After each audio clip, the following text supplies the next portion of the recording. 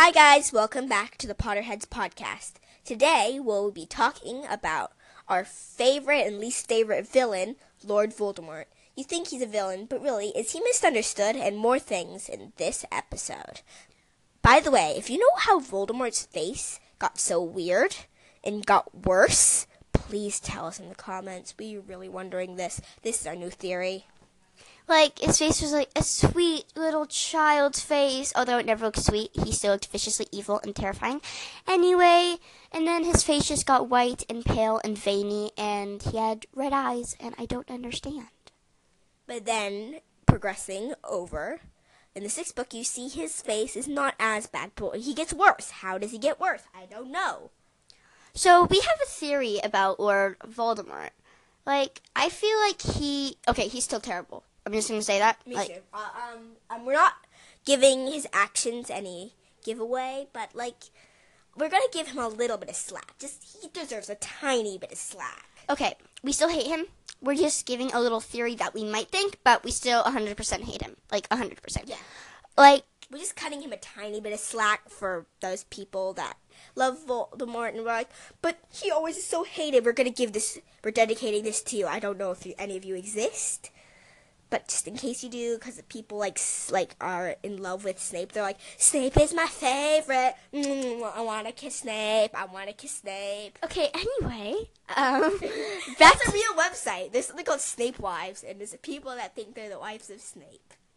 Back to the subject, changing the subject. Okay. I think that Voldemort cares about Harry a little bit. I mean, I know that school's going on, but he could just interrupt school. Voldemort always chooses the end of the school year to go and try and kill Harry. He really cares about actually Harry's education. And also, in the fourth book, Voldemort wants to do a fair wizarding duel with Harry. Also, he always tries to use Avada Kedavra, a curse that he's seen backfired before, but he still wants to do it. Also, it's not as painless as...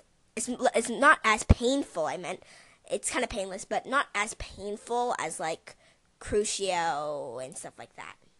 Also, in the seventh book, when Harry dies for a second, he sees Sirius and stuff. Harry asked Sirius, did it hurt when you died? And Sirius said no, it just feels like falling asleep. It's a very quick pain, so, Also, Voldemort never really sends Death Eaters after Harry. He sends it after, Hogwarts and friends and stuff.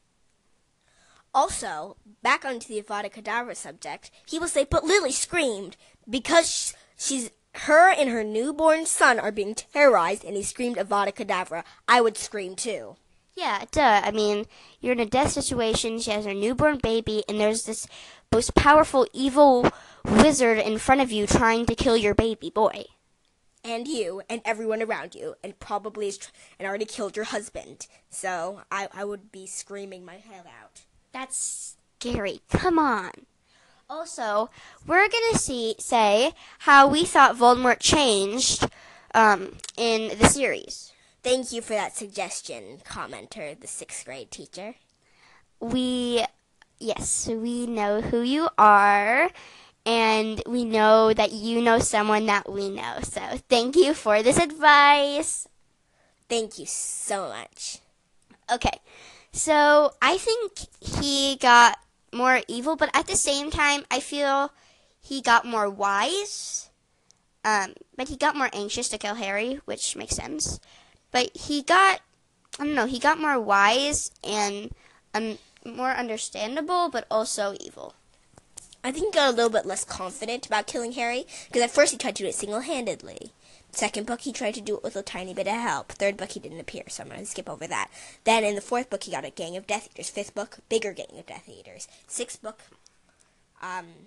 he just gets more and more powerful and tries to get more help. And in the seventh book, he has the Battle of Hogwarts with all his team, all his evil people, against all that, and it's a real battle. He tried with himself single-handedly. No. He tried with a tiny bit of help. No.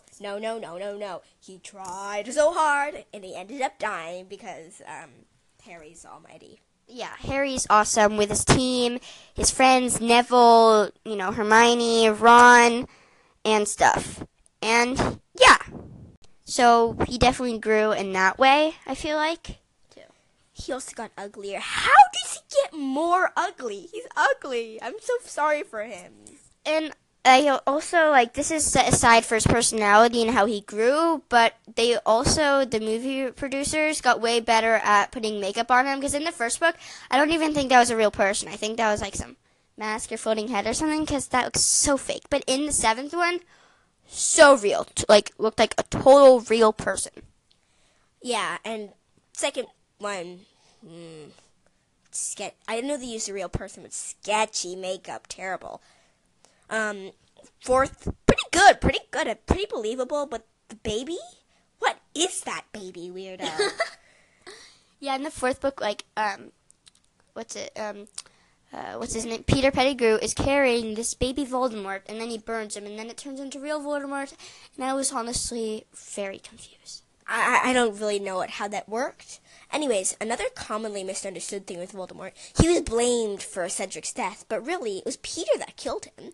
Everyone thinks that Voldemort did it. Even Harry, who witnessed it, said Voldemort did it, but Peter did. Honestly. Yeah, Peter, you get the blame, dude. You. Poor Peter, he actually gets no blame. He's like, I'm just in the side. I feel so sad. He's just sad. I'm just so sad. So that's what we think about Voldemort being misunderstood and how Voldemort grew. Yes, and thank you. And if you have any more suggestions, please tell us in the comment section below. And thank you for listening. Don't forget to comment. Bye!